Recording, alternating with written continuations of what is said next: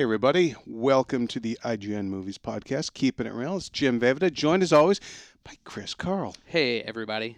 Oh, wow, that was a surprisingly even keel kind of, I was expecting some sort of stage whisper. You're like, I'm a busy man today, I don't have time for this crap. No whispers. No, what, when, where, why? Cool. So we have some stuff to talk about this week. It's Roth is sitting this one out because she is a busy bee with work stuff, but perhaps next week she can rejoin the podcast. She sends her regards. I will say things in a different manner. This is the podcast where we only discuss Hillary and Haley Duff. So That's right. You don't want to talk about Hillary and Haley Duff. Yep. Get on out. That's right. Screw Iron Man. Nobody needs him. So last week, Star Trek Into Darkness opened in first place. That's good news, but here's the rub. It did 80% better overseas than the reboot did when it opened. That's great because, let's face it, international box office is really where it's at these days. However, domestic box office still matters, and perception of how you've performed at home still matters. And Star Trek Into Darkness Ain't that the truth? Is sort of, it's slightly disappointing.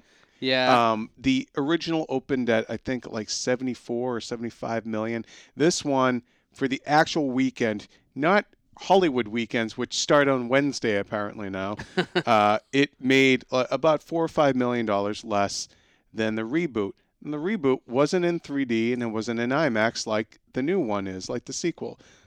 In total, from Wednesday, it made $84 million. So what happened?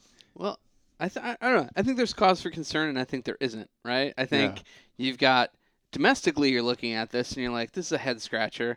Like I felt like this movie was testing really well. Like sort of early intel was that there was a lot of good an Ace cinema score. Yeah, good ticket pre-sales, all that stuff. Reviews were from non-Trek fans was fairly kind. And then I think the biggest challenge is what's actually happening this weekend.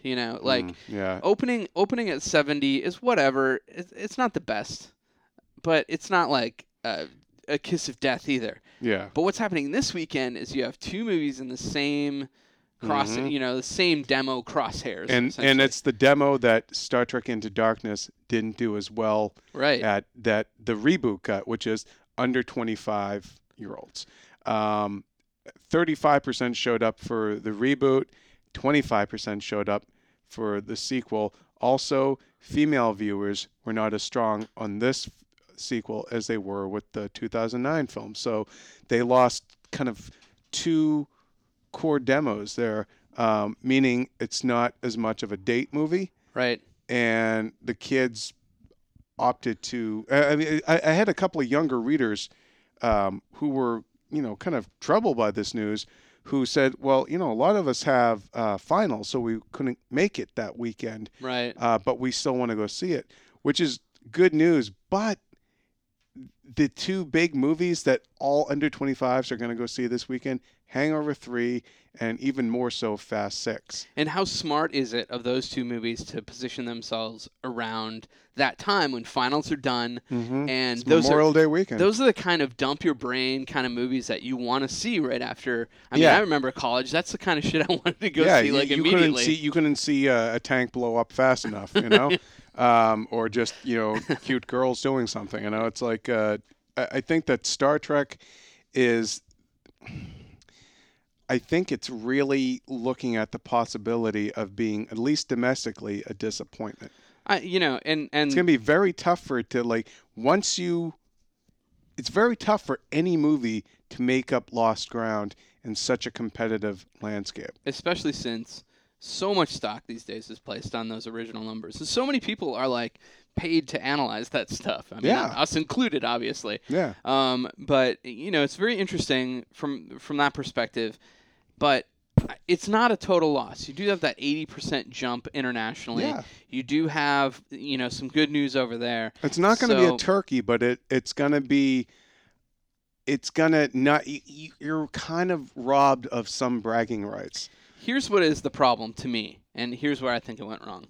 I think, number one, the whole mystery surrounding the villain. And if you haven't seen it, we're going to talk about spoilers here for a second. It's Khan. God. Okay. Sorry. So anyway, so it's Khan. So, but why was that hidden? There's no reason for that to be hidden. Yeah. Look, we not talked clever. about this in last week's podcast that you weren't on last week's, right? Yeah. Chris Tilley end. was. You stepped out because you hadn't.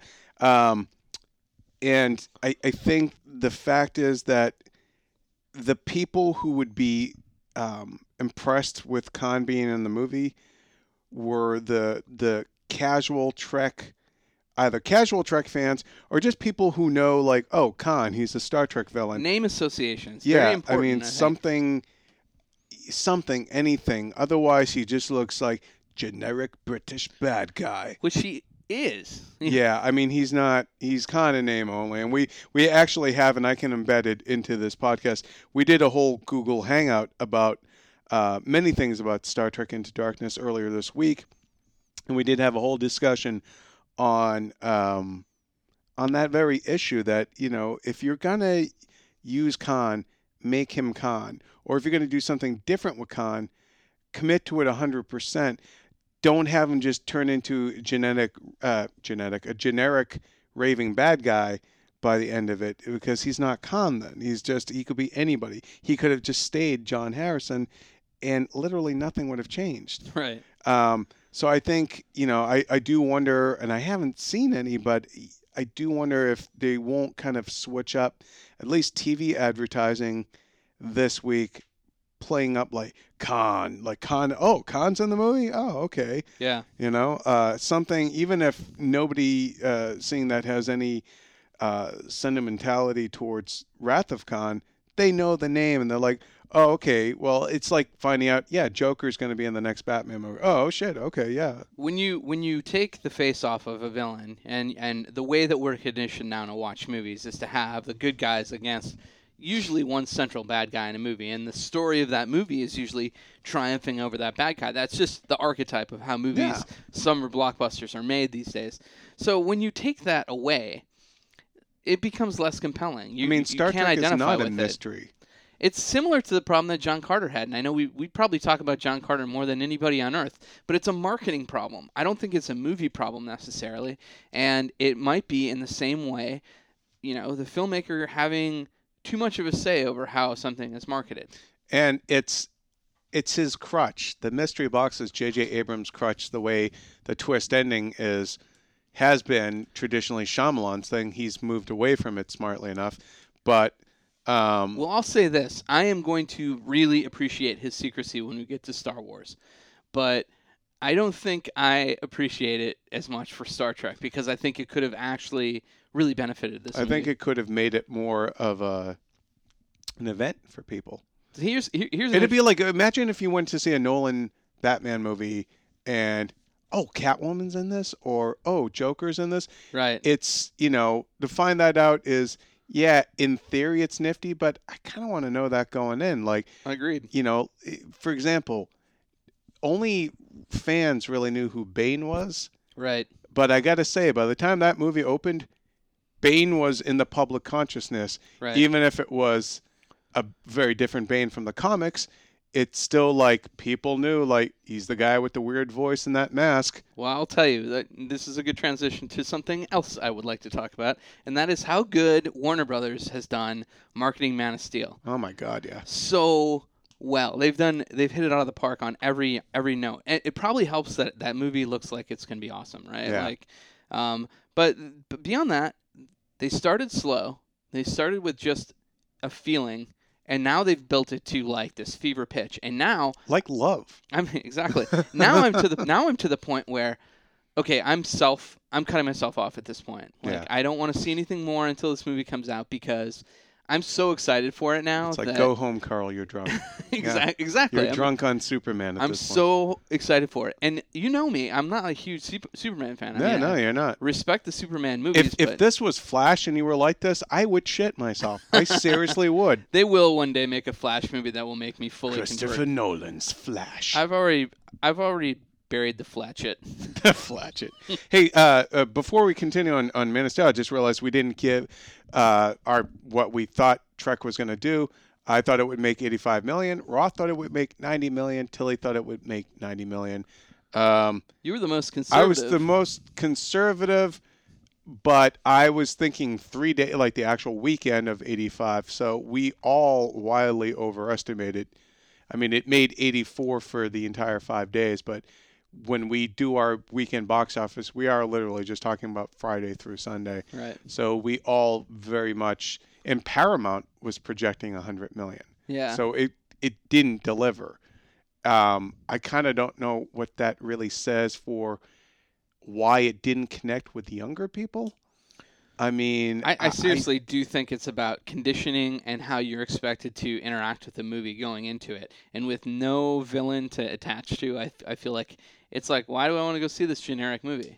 And was 4 years too much of a gap between the reboot and this? I think that's maybe a factor. I don't think it's as big of a factor because I think if it came back and it was like, it really looked, like It looked cool. Legit, like kids would have gone to see it more. But I don't know. I'm sure Who there'll be a knows? lot more. I mean, this coming weekend, and obviously we'll give our predictions at the end of the podcast, but this coming weekend is really make or break for it. Like it has to hold up well. If it drops much more than 50%, I mean, most movies drop 60%, but if it really drops, like it's toast, man. Yeah. I mean, it's just because then you have After Earth coming up. You have Epic is opening up this weekend, so that's you have kids and families going for that one maybe. You have the younger people torn between Fast 6 and Hangover 3. Some of the older folks probably going towards Hangover 3. I mean, Yeah. it's yeah. But anyways, back to Man of Steel. Boy, that trailer. Trailer. So I mean, good. each trailer has just added more and more cool stuff, and yet I still feel like they're only showing us the tip. Yeah. You know? just the tip, just to see how it feels. Yeah. So yeah, because in this trailer, if you guys haven't seen it, check it out on the site. Action-packed. I think it's the 5th trailer they've released Yeah. actually. It is it is that blitz of Warner Brothers marketing that they've been doing that's so effective, where they wait, and then at the very end they unleash a bunch of footage.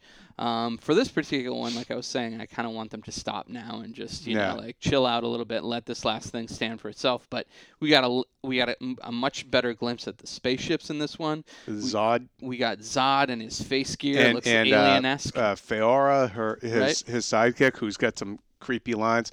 You really get a sense of not only the scale of the movie itself, but the menace, the scale of the bad guys. Like, I remember as a kid seeing Superman 2 and loving, and I still love that whole finale, that brawl in the streets of Metropolis. Right. It's great stuff. And that was 1982. It is now, 30 odd years later, and 31. and it's like really like havoc wrought on an epic scale, global scale.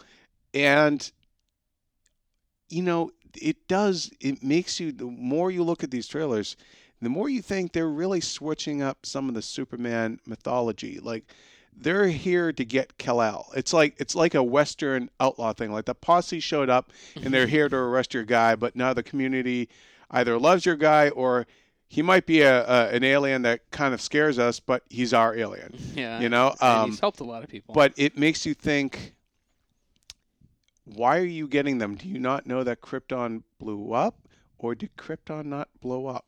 Yeah. Could we see Jor-El alive and well at the end of Man of Steel, or does it end on Krypton and Krypton blows up then? Yeah, we'll see. But I mean, I really like, if Krypton isn't kaput, if they didn't Vulcan its ass like Abrams style, then I'm going to be. That's a key part of Superman. Like, he's the last one. He is the only one left of his people. Well, I think so. He thought. I think it probably did blow up, but that doesn't mean that all the citizens on Krypton are dead. Yeah, they could have had else? some strategy to sort of go to some other place in the galaxy. They So all went to we'll see. Elysium. I mean, in that trailer. In the same way that like Kal-El himself got sent away. Why wouldn't you send way more people away? Well, in the original stuff, it was that nobody believed Jor-El. Basically, it was like, all right, I'm not getting political. I'm just making a kind of a very rough analogy. It's like all the people who are to deny that there's climate change. Right. Well, if suddenly the world really did go Roland Emmerich batshit, and this was the end, and the one guy who really believed, like, no, guys, this is coming, and nobody, the Cassandra, basically, like, nobody listened to him. That's why everyone else bought it. But I have a rumor has it that, there's a different, more kind of almost political reason for why he sends Kal-El away, which is that everyone, and this is a rumor, again, we don't know if this is true, but it very well could be. So I guess spoiler warning if this turns out to be true, but that Kal-El is a natural birth, whereas everyone else on Krypton is somehow genetically engineered to meet certain things, whereas Kal-El is a product of love. Product of heavy lovemaking. Look, I saw Lara in that trailer, and let me say, I don't blame Russell Crowe, Jor-El, for hitting that. Putting a biscuit in the basket. Yeah, no, Man of Steel looks awesome. You know what else we got this week? New trailer, The Wolverine. Yeah, that also looks good. Also looks good. Didn't really show anything new in terms of footage or what the story is, but the really cool thing, and we have a feature up on the site breaking this down in terms of theories, is that one of the final shots in the trailer is a ginormous Silver Samurai, a very different, like a mech suit Silver Samurai, which, so we're getting two different versions of Silver Samurai.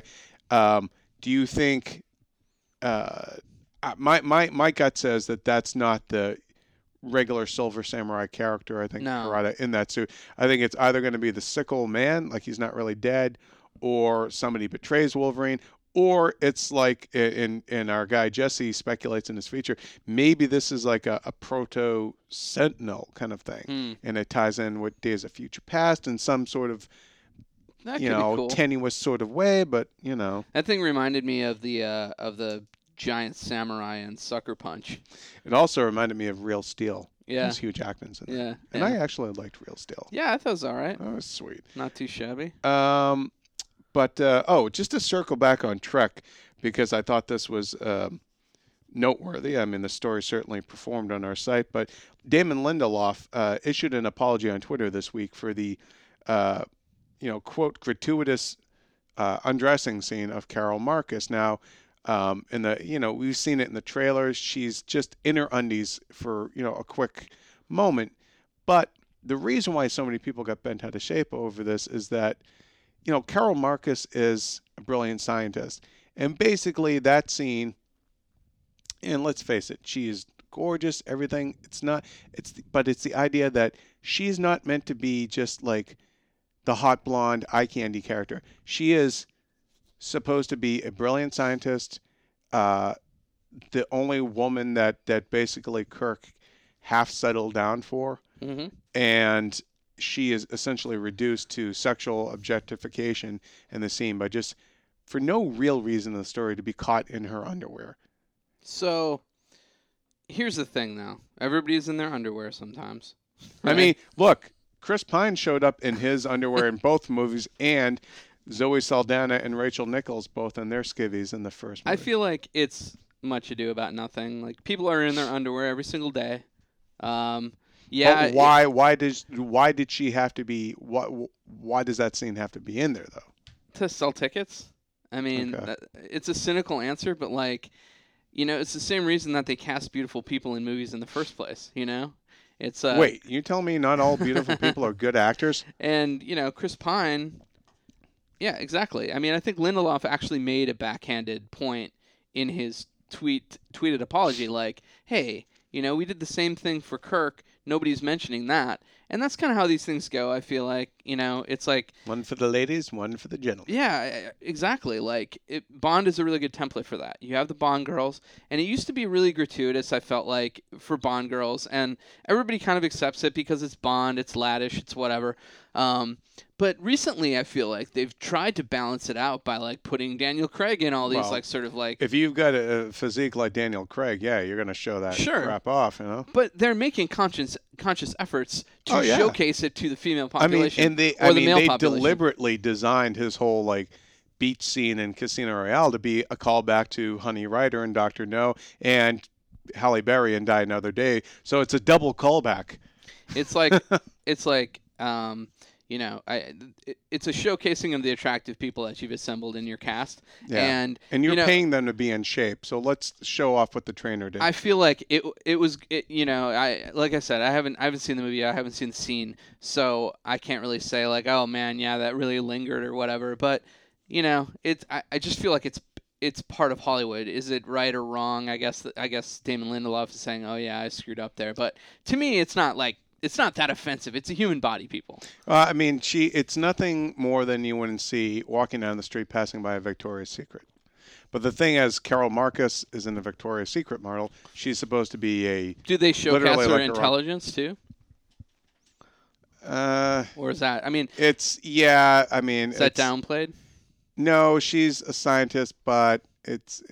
You see the movie, you'll see what I'm talking about. It's basically like... It's just really more dumb plotting than it is dumb actions on her character. But I kind of feel like and this is no knock on the writers or creators of this. I think every character in the Star Trek movies has kind of been distilled down to an archetype for these versions, and I think that's one of the reasons that Trek fans who think that the Star Trek characters are very complex in other areas. In TV you got like the complexity of Kirk. He's a womanizer, but he deeply cares about women too. And I think you're not maybe seeing that. It's painted in broader strokes, at least in the first Star Trek movie it was. Yeah. And so like you have these characters who exist not in as many dimensions as some people are used to seeing them in. Yeah. And then you introduce this, and it's like, oh, it's a hot blonde in her underwear, and I understand the flap, but it's like it fuels the fires of criticism that were already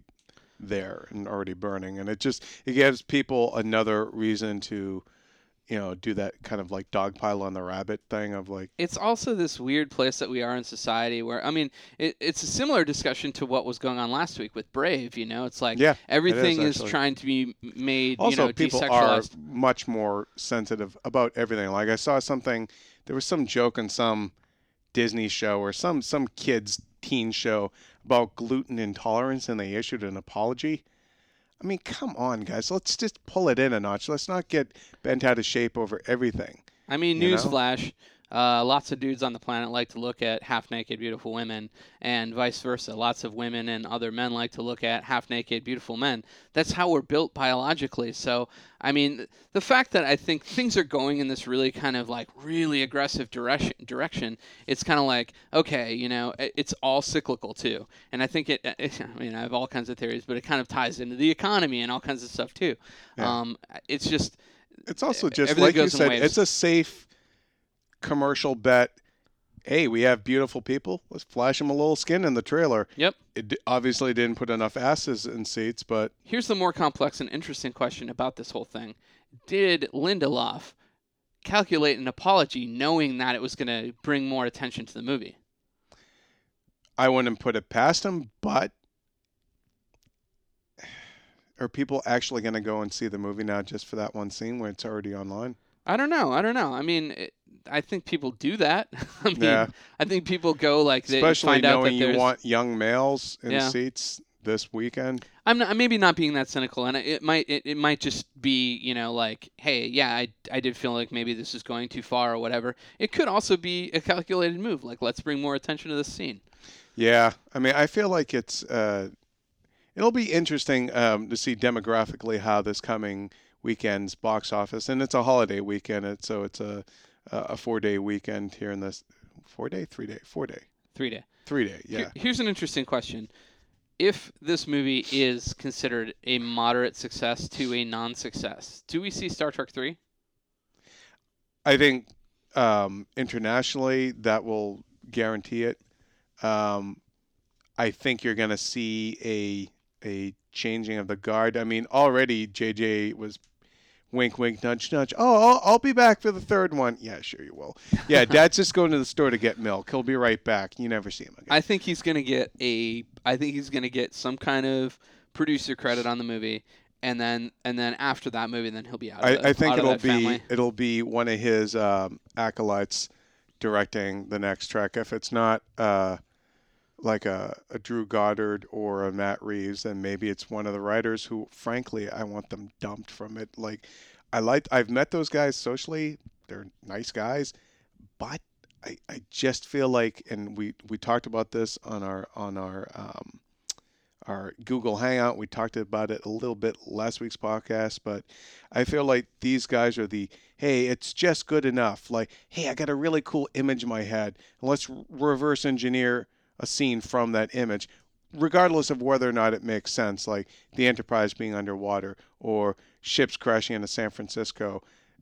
It's like, it looks cool, so let's do it. And it's the worst kind of fanboy kind of writing in that regard. Like, it's cool, so we can do it, and cool is enough. So let's skate by on being cool and smug, and that's good enough. Sometimes cool is enough. You have to support it with more cool though. Like, it has to be pretty cool. It can't be the dumbness can't pull you out of the coolness, and I think that's kind of what happened with Summit Trek. But the thing is, I'm still probably going to go see Trek again just to see if my problems with the movie hold up or not. Let's move on from that. Let me just rattle off some news items that we don't need to necessarily analyze or discuss. David Fincher's remake of 20,000 Leagues Under the Sea has been delayed yet again by Disney, this time over casting, so now it's been pushed off to next year. He initially approached Brad Pitt, who passed. He approached Channing Tatum, who passed. I have a theory that Brad Pitt probably passed because what was going on with Angelina Jolie. He knew that she was going in for surgery and all this sort of stuff, and that she'd be going through recovery. And obviously now that that's public, I mean, maybe he wants to wait 6 months to a year till her procedures are all done, and then he can go back to work, which I think is very admirable. Good. And a good husband thing to do there. The Rock wants to play Luke Cage.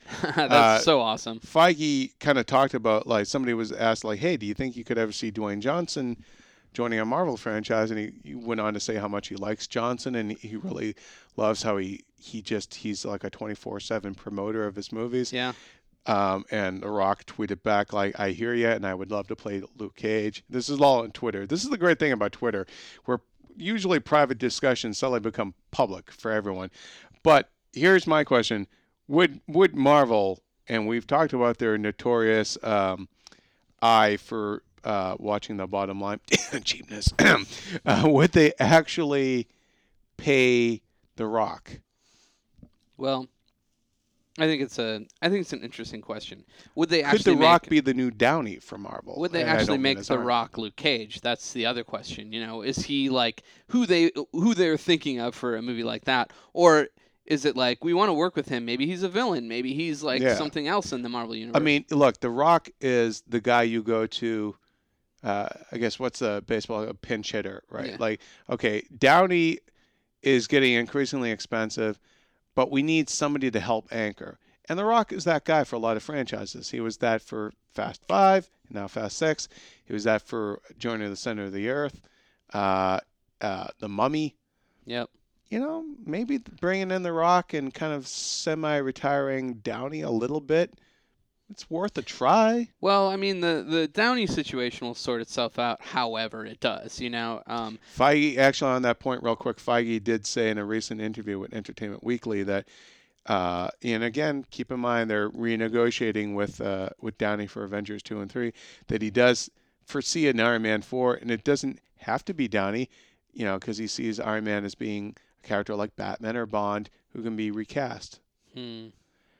I think good luck with that, but I see why he said it. Well, here's my thing.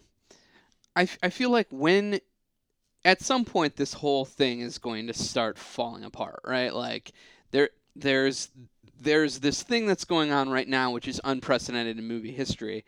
And at some point, somebody's going to leave. And when Downey Jr. leaves, that's when it starts to crumble, I think, a little bit. You have to be prepared for. You can't have anything be that dependent on one person. It's like a government. Like, the president is super important, but we're built in such a way that if the president is ever out of the picture, the train keeps a rolling. Yeah, yeah. Like nobody is completely irreplaceable. And I think you can't have Downey be your sole anchor there. You need the characters and the concepts to be strong enough that it's going to go on without him. I've said it here before, but I want that team, the Avengers team, to start getting layers to it. So when somebody leaves, it's like in the comics when somebody leaves the Avengers and they go do their solo thing for a while.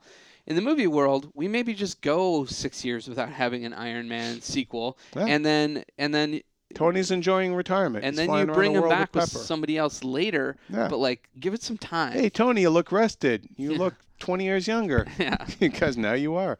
But I mean, and then the other thing is, if this whole thing keeps going, and they keep sort of recasting everybody, and the universe just goes on Right. willy nilly, at some point I feel like it might start feeling false to the people who were there since day one. Yeah.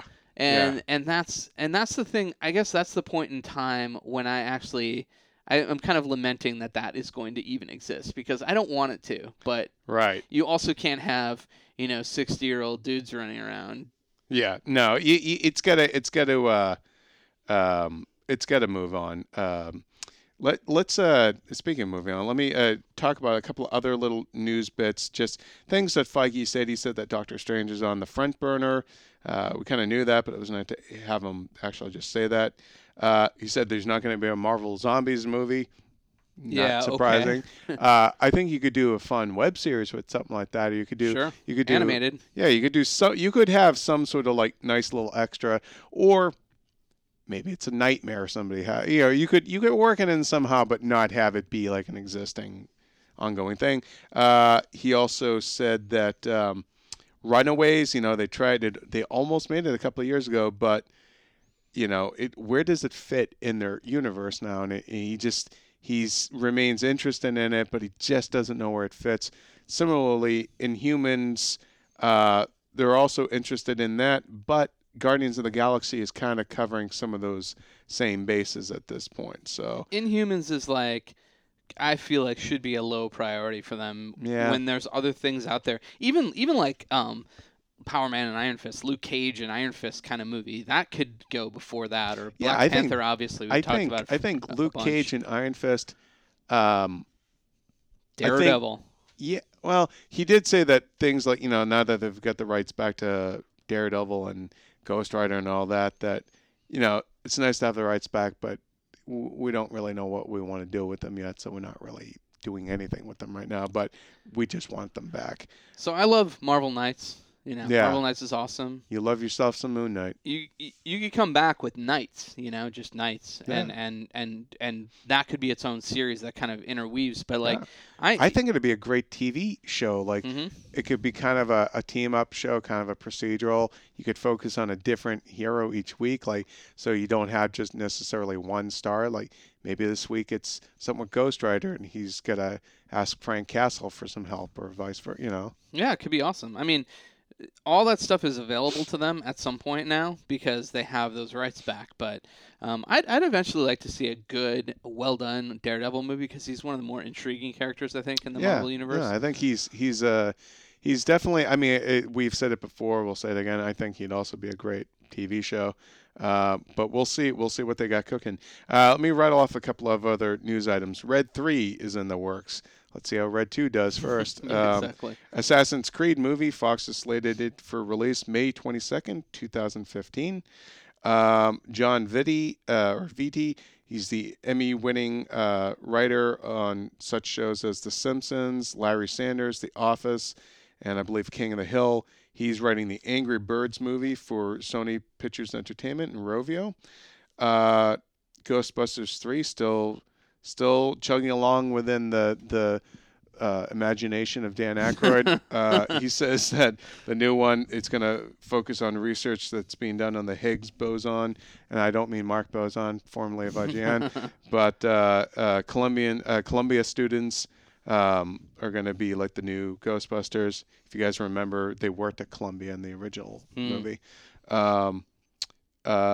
Hobbit Parts 2 and 3, The Distillation of Smoke, and There and Back Again. The additional filming on those movies has now commenced in New Zealand, according to Peter Jackson on Facebook. He tweeted out, he posted a funny picture of him and Gandalf on the set. Aren't they just charming? Those crazy kids. Those crazy hobbitses. Stallone talking to Steven Seagal about joining Expendables 3. He also said he's already talked to Wesley Snipes, who's down for it, and Mickey Rourke wants to come back this time, and Jackie Chan wants in. And well, here's the thing with Jackie Chan. He wants in if his part's big enough. Like, they already reached out to him for the previous installment, but he was saying, like, his part wasn't big enough. He needs a bigger part. He is, if you're looking to expand your audience, and Jackie Chan is huge in China, why not get Jackie Chan, give him a bigger part, and make that movie freshen up huge. The ranks of that team, too. Yeah. I mean, it doesn't have to be the same guys. You don't have to kill them off. They're just setting this one out. Maybe Stallone went abroad for personal business, and before you know it, he's going to get a bunch of guys together to take care of something. Yeah. You know? Human Centipede 3 started filming in L.A., so if you see a bunch of people head to Ash throughout L.A., it's nothing unusual. Well, it's actually, simply Hollywood. It's still nothing unusual. Yeah. Poltergeist. Now, some details on the reboot have emerged. I want to read it off to you guys real quick. Basically, it's going to start filming this fall under the direction of Gil Kenan, who did Monster House and City of Ember. Very nice guy. I've actually met him. According to Bloody Disgusting, this new version follows Eric Bowen and his family, who, after he loses his job, relocate to a new town to start anew. His daughter, Madison, is abducted, making him truly understand what's important in his life. Family. Yeah, In the new version, Eric's wife, Amy, can communicate with the dead. The new characters include Kerrigan Burke, the host of a TV series called Haunted House Cleaners. God. And I know. And That's Dr. amazing. Brooke Powell, the latter described as Kerrigan's ex-wife, who is a parapsychologist at a local university. Her team investigates the supernatural events surrounding the disappearance of the Bowen girl. So, not only can your current wife talk to the dead, but your ex-wife is a parapsychologist. Who are you going to call? Dude, I'm going to call my ex-wife, I guess. Maybe you need to stop hanging out with so many freaky people, one of the great things about the original Poltergeist is these people had no idea about the supernatural. They didn't even believe. They were sitting around getting stoned when the kids went to bed. Like, he sold real estate. She was, I forgot what she did for, maybe she was just a homemaker. I don't know. But I think she stayed home with the kids, actually. Yeah, and they were just regular American folks. I love their relationship in that movie. Like, it's one of the more so awesome, genuine sort of like family relationships I've seen on screen. I mean, because they are learning as they go. They're not perfect parents, but they're trying, and they're like a real family. Like, the older daughter is cool, but she kind of wants to go off do her own thing. But she's not like a jerk to the family. But she is like, I just want to go stay at whoever's house, Yeah. and she does. And she does. And she's like, okay, I'll see you guys later. Bye. Good luck with that whole ghost thing. I love that my moment, missing sister. That moment where it's and the lore of Poltergeist is that Steven Spielberg kind of laments the fact that he basically took that movie over from Tobe Hooper. Well, Tobe Hooper was in no shape at that point in his career. So he had some problems. I know that Spielberg, has said, I took too much control in this movie and stuff, but the Spielberg touches in that movie are what make it work really well. Yeah. And you can totally see that they're not subtle at all. Not at all. And like the moment I really, really love in that movie is where the construction workers are all working in the yard, and the daughter leaves, and they're all like whistling at her, and she like flips them off, and then the mother's watching the whole scene like, should I go out there and help her? And then she's like, oh, no, I don't need to help her. She's got this. She's got this. There's little tiny moments in that movie make that family so believable. Yeah. Which is like, bottom line, 101 for any movie you're making that is a horror movie. You have to care about those people deeply before things start happening to them. And a lot of it is, who you cast, and Craig T. Nelson and Joanne. Oh my God, I grew up watching her with Joanne. Oh, it's not. It's not Joanne, is it? Now I'm blanking. I feel like such a jerk now. But they sold you on this. That's why I think something like The Conjuring is going to be interesting, because they cast actors that are relatable and seem like real people. Here's a recommendation. I don't know. Jo Beth Williams. Jo Beth Williams. It's not an awesome movie, but it's a good movie. I watched Dark Skies recently, and the thing that works about that movie is the thing that works in Poltergeist, not as well. But Kerry Russell and oh God, now I can't remember the guy's name. Is it Josh Hamilton? The guy from Kicking and Screaming. Those two like have a really believable relationship, and the kids in the family are also believable. Like the first time you see the son, he's over at his friend's house, and his friend's showing him porn. It's like, it's a 13-year-old kid. That's what you do. Yeah, exactly. And you see so many sanitized characters and so many characters who don't have like problems that real world people have. Or they're like, everyone seems to have found the time to carve out to like help the kids with their home. Right. Like most parents are like, yeah, that's good. Like just because they're your parents doesn't mean they know math or care. Like they're probably not the best ones to help you with your homework sometimes. Oh man, last night I was trying to calculate something in my head, and it's like, I always just reach for my phone now. It just made me realize like how little I even use it's like any what math. spell check has done for Yeah. I mean, some other news items. Transformers 4. Li Bingbing, who played Ada Wong in Resident Evil Retribution, has joined the cast of Transformers 4, which is going to film partly in China, have a very strong Chinese presence, including more than just Li Bingbing joining the cast. You're going to have a lot of other prominent Chinese actors, and they're also getting some newcomers from a much talked about reality show to join it. But there's some rumors going around about certain characters that, if true, this is spoiler stuff, so be forewarned. Characters that might be in the movie: the Dinobots. Wow. Galvatron. Galvatron. Yeah. Lockdown. Yeah. Hound and Drift. I don't know what that is. And there are Autobots, and then a pterodon named Swoop. That guy, those ones I think were a little after my time. Yeah, definitely. But Dinobots and Galvatron and all that. Definitely, like the Dinobots were like my brother's generation of Transformers. Yeah. But I mean, we know who they are. Dinobots, in and of itself, like so many people have been wanting that. You've had some of these sort of like bestial sort of Decepticons before, like that really cool like thing that looked like a tiger or something, and then the snake one. And then like what they haven't done, which would be kind of cool, like an underwater one. Yeah, Sharkytron. Deceptishark. This fall on Sci-Fi, Deceptishark. And then written and directed by Chris Carl. They should start naming these Transformers names that aren't like great for the Transformers. Like Brian. All these all these ones that are like Galvatron, and like Lloyd. and Snaky Wiggles. and Cuddles. Cuddletron.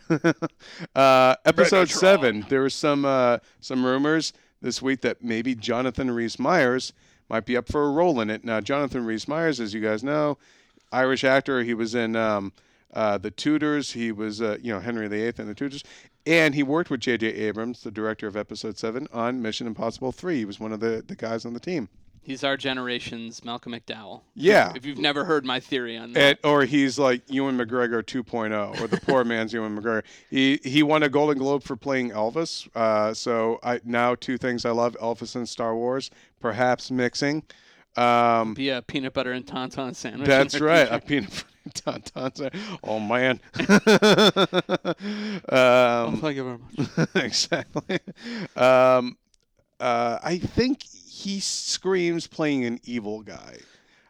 He's got that kind of, slightly asexual look to him, but he's got that sort of evil glint in his eye. Like he's going to be in this fall's new TV series Dracula, and he should technically be done filming that show in time to film episode 7, which is early 2014 in the UK. Yeah. Where I believe he lives.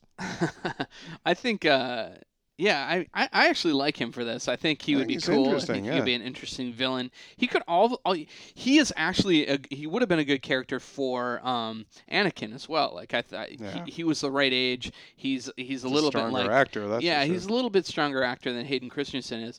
But actually, I've seen Hayden Christensen in some things. Hey, I look, really Shattered Glass was really good. And, I mean, I think like most actors or directors, I mean, you're really only as good as your script. There's only so much, unless you really have like a deep well of unless you have a really kind of broad skill set as an actor, or just really brilliant like a Downey, you can maybe think on your feet a little better. But if you're one of those actors that's really only as good as the text. And here's another thing to consider, and I don't think we think about this very often, but you are at the mercy of a director. Some people have different processes, right? So some people are going to take a take and, not like it and then come back on a second take and do something really amazing, really awesome.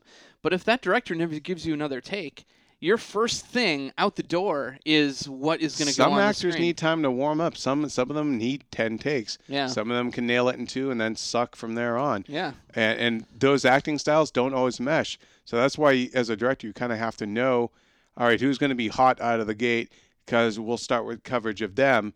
And then when they start to burn out and the other guy's picking up steam, now we can shoot him. It is a total juggling act, and it's one of the reasons that really, really good directors and people who say that directors who get good performances out of people, those are the things that they manage well. So yeah, they know. You just you have to know your people. I think that'll probably just about wrap it up for the news. Unless you had anything you wanted to contribute on the Star Wars front. Box office, man. All Let's right. do it. So opening up this weekend, as we have said, Fast and Furious 6, or as the opening, I've seen the movie and it's pretty awesome. A lot of fun. It's called Furious 6. Furious 6. Not Fast 6, like they had trained us to say for the last 6 months. They changed their mind at the last minute. Hangover 3. I'm sorry, The Hangover Part 3, like The Godfather. And then and Epic. And then the holdovers, of course. God, I feel Star sorry for Trek Epic. and Iron Man 3. And Gatsby.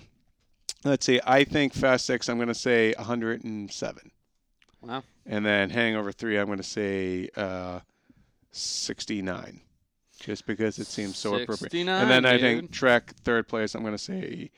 I'm going to say 40 million. Right on. Well, I agree with you. I think Fast 6 is going to beat Hangover. But I think it's going to do 101 million. Okay. And then I think we got Hangover 3 coming in at about 63 million.